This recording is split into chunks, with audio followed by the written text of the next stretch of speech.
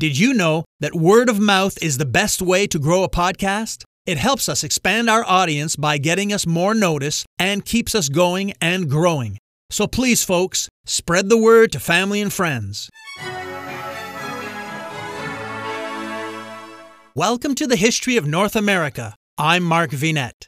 Our narrative takes us to Florida and the arrival of French Protestant Huguenot colonists in 1562. French Florida was a colonial territory established by French Huguenot colonists in what is now Florida and South Carolina between 1562 and 1565. The colonial endeavor was started following plans by the French Huguenot leader, Admiral of France, Gaspard de Coligny, to establish New World colonies where his persecuted Protestant co-religionists could safely establish themselves.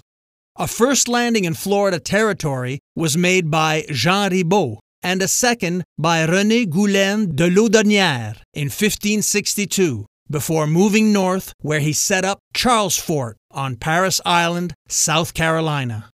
Eric Yanis of the Other States of America podcast has graciously agreed to share his telling of this incredible story.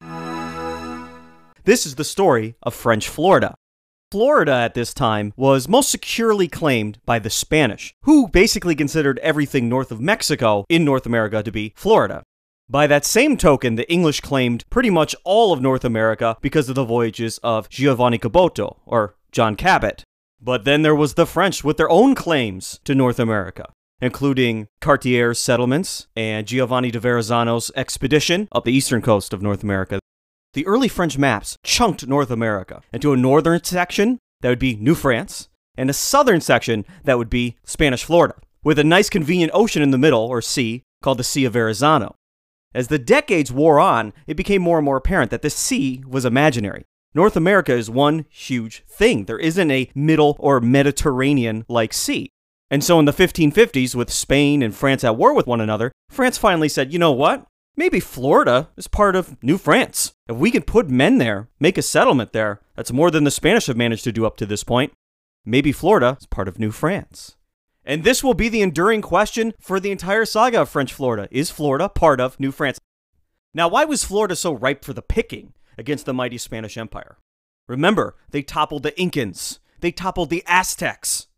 Why haven't they taken over Florida? What happened there?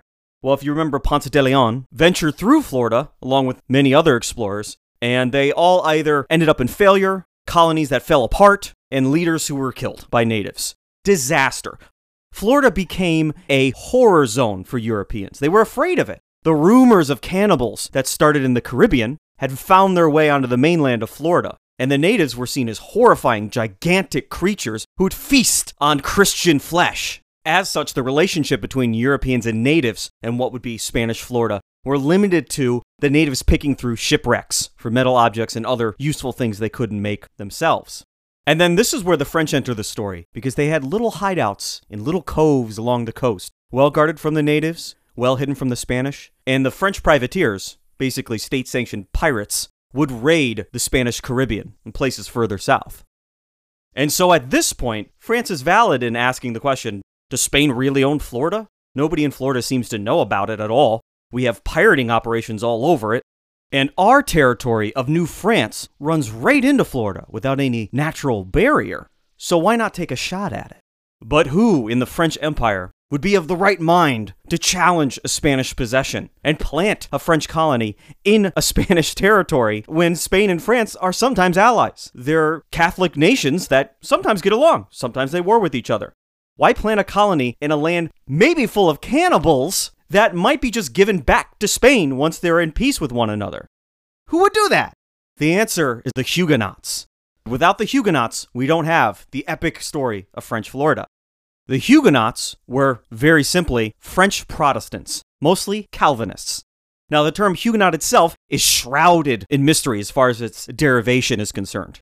The Catholic Church often had a violent reaction to the Protestant Reformation. In France, it was no different. And so the first generation of Huguenots, and even the second and third, they were hidden. They were underground. What exactly they did, how they organized themselves, is still a mystery to this day. We don't have the documentation. They were a secret, hidden group. And so Huguenot might be derived from a Germanic phrase, either German or Dutch, for housemates. Basically meaning these are people who are secretive into themselves and they're housemates. But there's 5 or 6 other good guesses as well. No one knows the truth, and so it's not worth arguing about. Huguenots, French Protestants. And again, most of these Protestants were Calvinists, to be very specific. Now remember, there's Martin Luther, starts Lutheranism. John Calvin comes along a generation later than Luther. He's French, of course. He's a lawyer, and he's introduced to Protestantism while living in Paris. Eventually, his interests become of public record, and he has to leave France. The Catholic Church is an arm of the French government, and the priests are a protected class. And so if you have these religious dissidents come along, it's not so much that they just don't agree with you on religious, non-earthly things. They're in direct opposition to your government. Anyway, John Calvin, he has to leave France, makes his way through the German states, and becomes fully immersed in this new Protestant world of thought. And he's viciously smart, both on the worldly legal level as a lawyer, and then on the theological level as a thinker. And he publishes these books, and the city of Geneva gives him the city. Here's Geneva, take it over. And at age 32, he's the ruler of a city-state. John Calvin was a sort of Lenin to Luther's Marx. John Calvin came about at just the right time, because he may have well saved Protestantism when it was at its low ebb.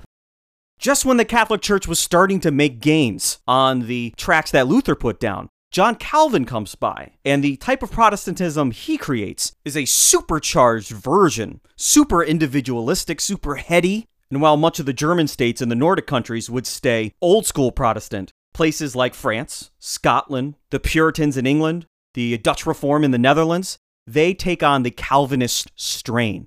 Here are some general Calvinist, Huguenot, Dutch Reform, Puritan, Calvinist qualities. First of all, they believed in predestination. Your life has already been determined for you. It's already been written. They often use the term a watchmaker God. So the entire universe is like a watch.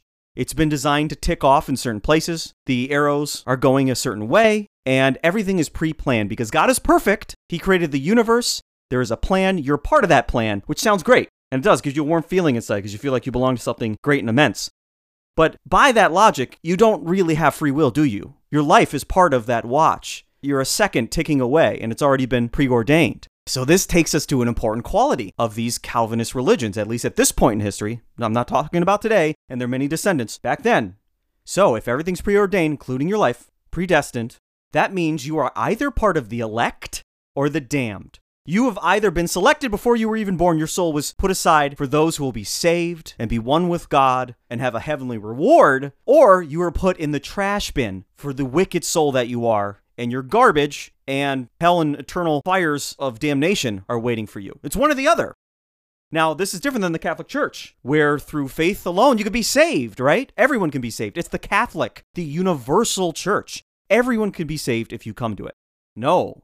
The Calvinists believe you were from birth or before birth chosen. You're either going in the trash bin or you're going up to heaven. Now, which one is it going to be? You have no control over this. You could be the best person here on earth, do all the good things you think you're supposed to do, go to the Calvinist church of your choice. You're still going to hell if you weren't selected. Predestination. So unlike the Catholic community, we're all part of the body of Christ together, the Calvinists were obsessed with moral self-control. The individual has to govern themselves. And if they can do so successfully and live a virtuous life, it's a good sign that they were part of the elect, that they're going to be saved. And so morality becomes very important. Self-control becomes very important. The belief that government can regulate your behavior becomes important. That's true up to this day. And earthly things must take a backseat to heavenly things. Calvin wrote that the earth must be worth nothing to us. And so the Huguenots were mostly French Calvinists, not just Protestant, more specifically Calvinists. This was just incompatible with the French government and the Catholic Church. And the Huguenots were probably right in thinking that the Catholic Church had become of this world. They're literally a branch of the French government. And according to Calvinism, they need to reject this world. They need to work for something better. There is no compatibility between the two bodies. And what's going to happen in the decades after French Florida, we're going to see 9 civil wars. France has 9 civil wars in 32 years, and millions of people are going to die. Protestants and Calvinists especially, like Puritans, were obsessed with finding out if they were part of that elect. Were they part of that special group? So something they would do is they would make investments They would work hard at skills. They would take risks to see if they would pay off. And if they received good fortune, that would be seen as a sign from the heavens that you were part of the elect, the special group. You got special treatment. And so what group in France would be crazy enough to take on the great Catholic Empire of Spain and make a settlement in a land maybe populated by savage cannibals? The Huguenots. And so in the 1550s and 1560s, the Huguenots were becoming desperate because they could sense the tension. They could feel the wars on the horizon. And their own numbers were swelling. Throughout the 1550s, the Huguenots grew to be as much as 15% of the French population. Suddenly, at the beginning of the 1550s, very small minority. By the end of the 1550s, a sizable minority. The Huguenot cause became political. You had religious Huguenots. Then you had political Huguenots. Now, this is a whole new thing. These would be people who could rally around the Huguenot cause, but who were doing so for political reasons, because they didn't like the current power structure, who was in charge, who was making the laws, and they would be the new vanguard. With the Huguenot cause becoming both religious and political, it gained a lot of followers up at the higher echelons of French society, including the admiral of the French Navy himself. These high-ranking Huguenots, both within the Huguenot movement and the government of France, were concerned with how are we going to fit these new Protestants, our followers, our people who believe what we believe, how will they fit into French society, which is so very Catholic from both the cultural and political level.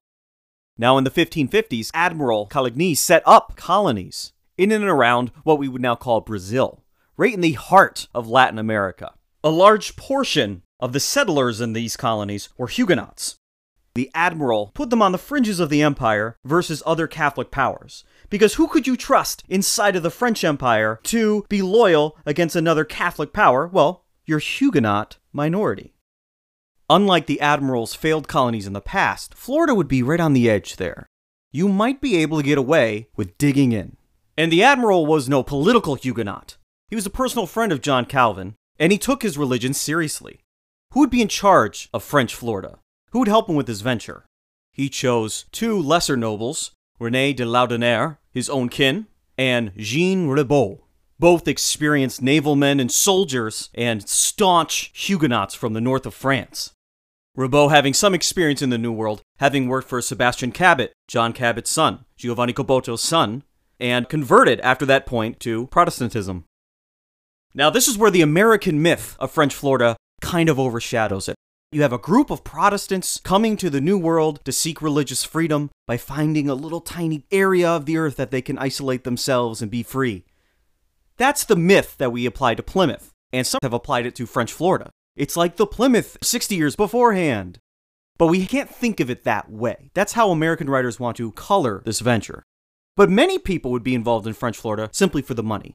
And a large chunk of the population, although not the majority, weren't even Huguenots. So let's not think of that Puritan myth. Let's not think of that Plymouth Pilgrim myth. Let's not color French Florida with that. Instead of religious dissidents looking for freedom, these were religious dissidents looking to fit into an empire, followed by a large chunk of their population that is just going to be there for profit and adventure. Laudonnière and Ribault are tasked with scouting out a new location to start this new colony. And so in February of 1562, Coligny finances some ships for them, and they head off to what would now be the southeast coast of the United States. Not exactly Florida, because remember, Spanish Florida was a much larger amount of territory. They spot the coast of North America at the very end of April, and they make landfall on May 1st. Where they landed, there was a beautiful river, and they named it the River of May. Now we call it the St. John's River. Jean Ribault remarked that The land was the fairest, fruitfulest, and pleasantest of all the world. As they traveled up the coast, they left large marble columns, both marking their progression and claiming the land for France. Furthermore, they ran into some extremely friendly natives called the Temuca. They're described by the Spanish and the French as just giants, with tattoos all over their bodies. And while the Spanish feared them as cannibals, the French very quickly realized that they were friendly. They wanted to trade, and they had a healthy hatred of the Spanish, who occasionally plundered their way through the peninsula of Florida. The Spanish found them easy prey from time to time, because although at their height, the Temuca may have numbered anywhere from 200,000 to 900,000 in population, they were not united. They were not like the Haudenosaunee far to the north, and existed in separate chiefdoms, perhaps as many as 35. Now, the Timucua greatly outnumbered the Iroquois at any point in their pre-Columbian or early Columbian existence, but were never united. So if the two groups, which had no connection to one another, but just in my mind, in an alternative reality, if they came to blows, a united Timucua would completely overwhelm the Haudenosaunee. But that never happened. There's some debate over where the Timucua language came from. It might have actually came from a Caribbean or South American group from long ago. Or though some people classify it as a Siouan language, but then most people say, no, it's probably not part of that. So they spoke a language that was remarkably different than those around them. They had matriarchal systems, they had clans, they practiced slash and burn agriculture, they had pottery, they used weirs for fishing, they had round dwellings, not like longhouses.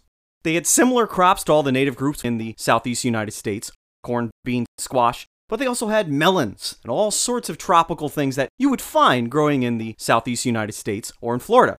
And that's part of the reason why there were so many Timucua, because they lived in an area where the land just gave and gave and gave, that had 3 or 4 growing seasons.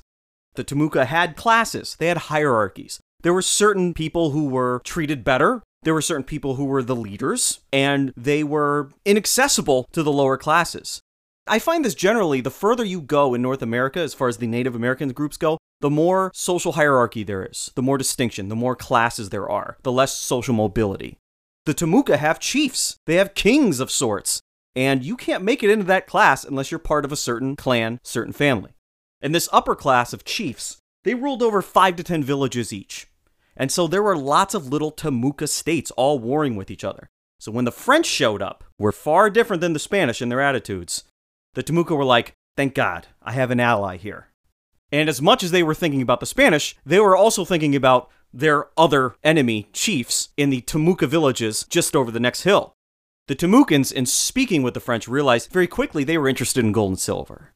And so, suddenly, all these stories began to appear. And the French were hearing about cities of gold further inland, in a magical land called Appalachia, up in the mountains.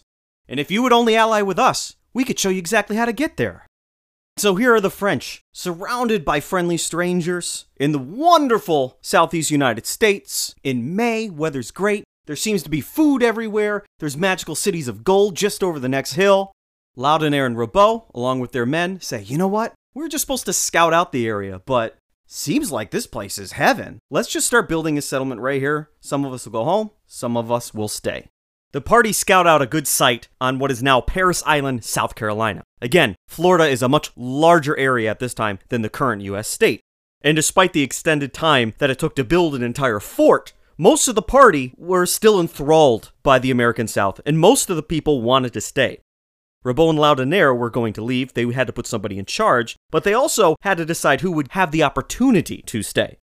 From their group, they only chose 30 people, and they put in charge of those 30 people Captain Albert de la Pierria, and they named their new fort Charles Fort, after King Charles IX, King of France. And then on June 11th, Ribault and Laudonnière left Charles Fort for France, promising to return in 6 months' time to their little Huguenot paradise in the subtropics of the Americas. After centuries, most Huguenots have assimilated into the various societies and cultures where they settled, including Catholic Quebec in Canada. Today, there are some Reformed communities around the world, including the United States, that continue to retain their Huguenot identity. Calvinists in the United Protestant Church of France still retain their beliefs and Huguenot designation. Next time, we continue the saga of 16th century Protestant settlements in the territory of Florida. Check out the YouTube version of this episode, which has accompanying images. I'm Mark Vinette, and I hope you're enjoying the ride.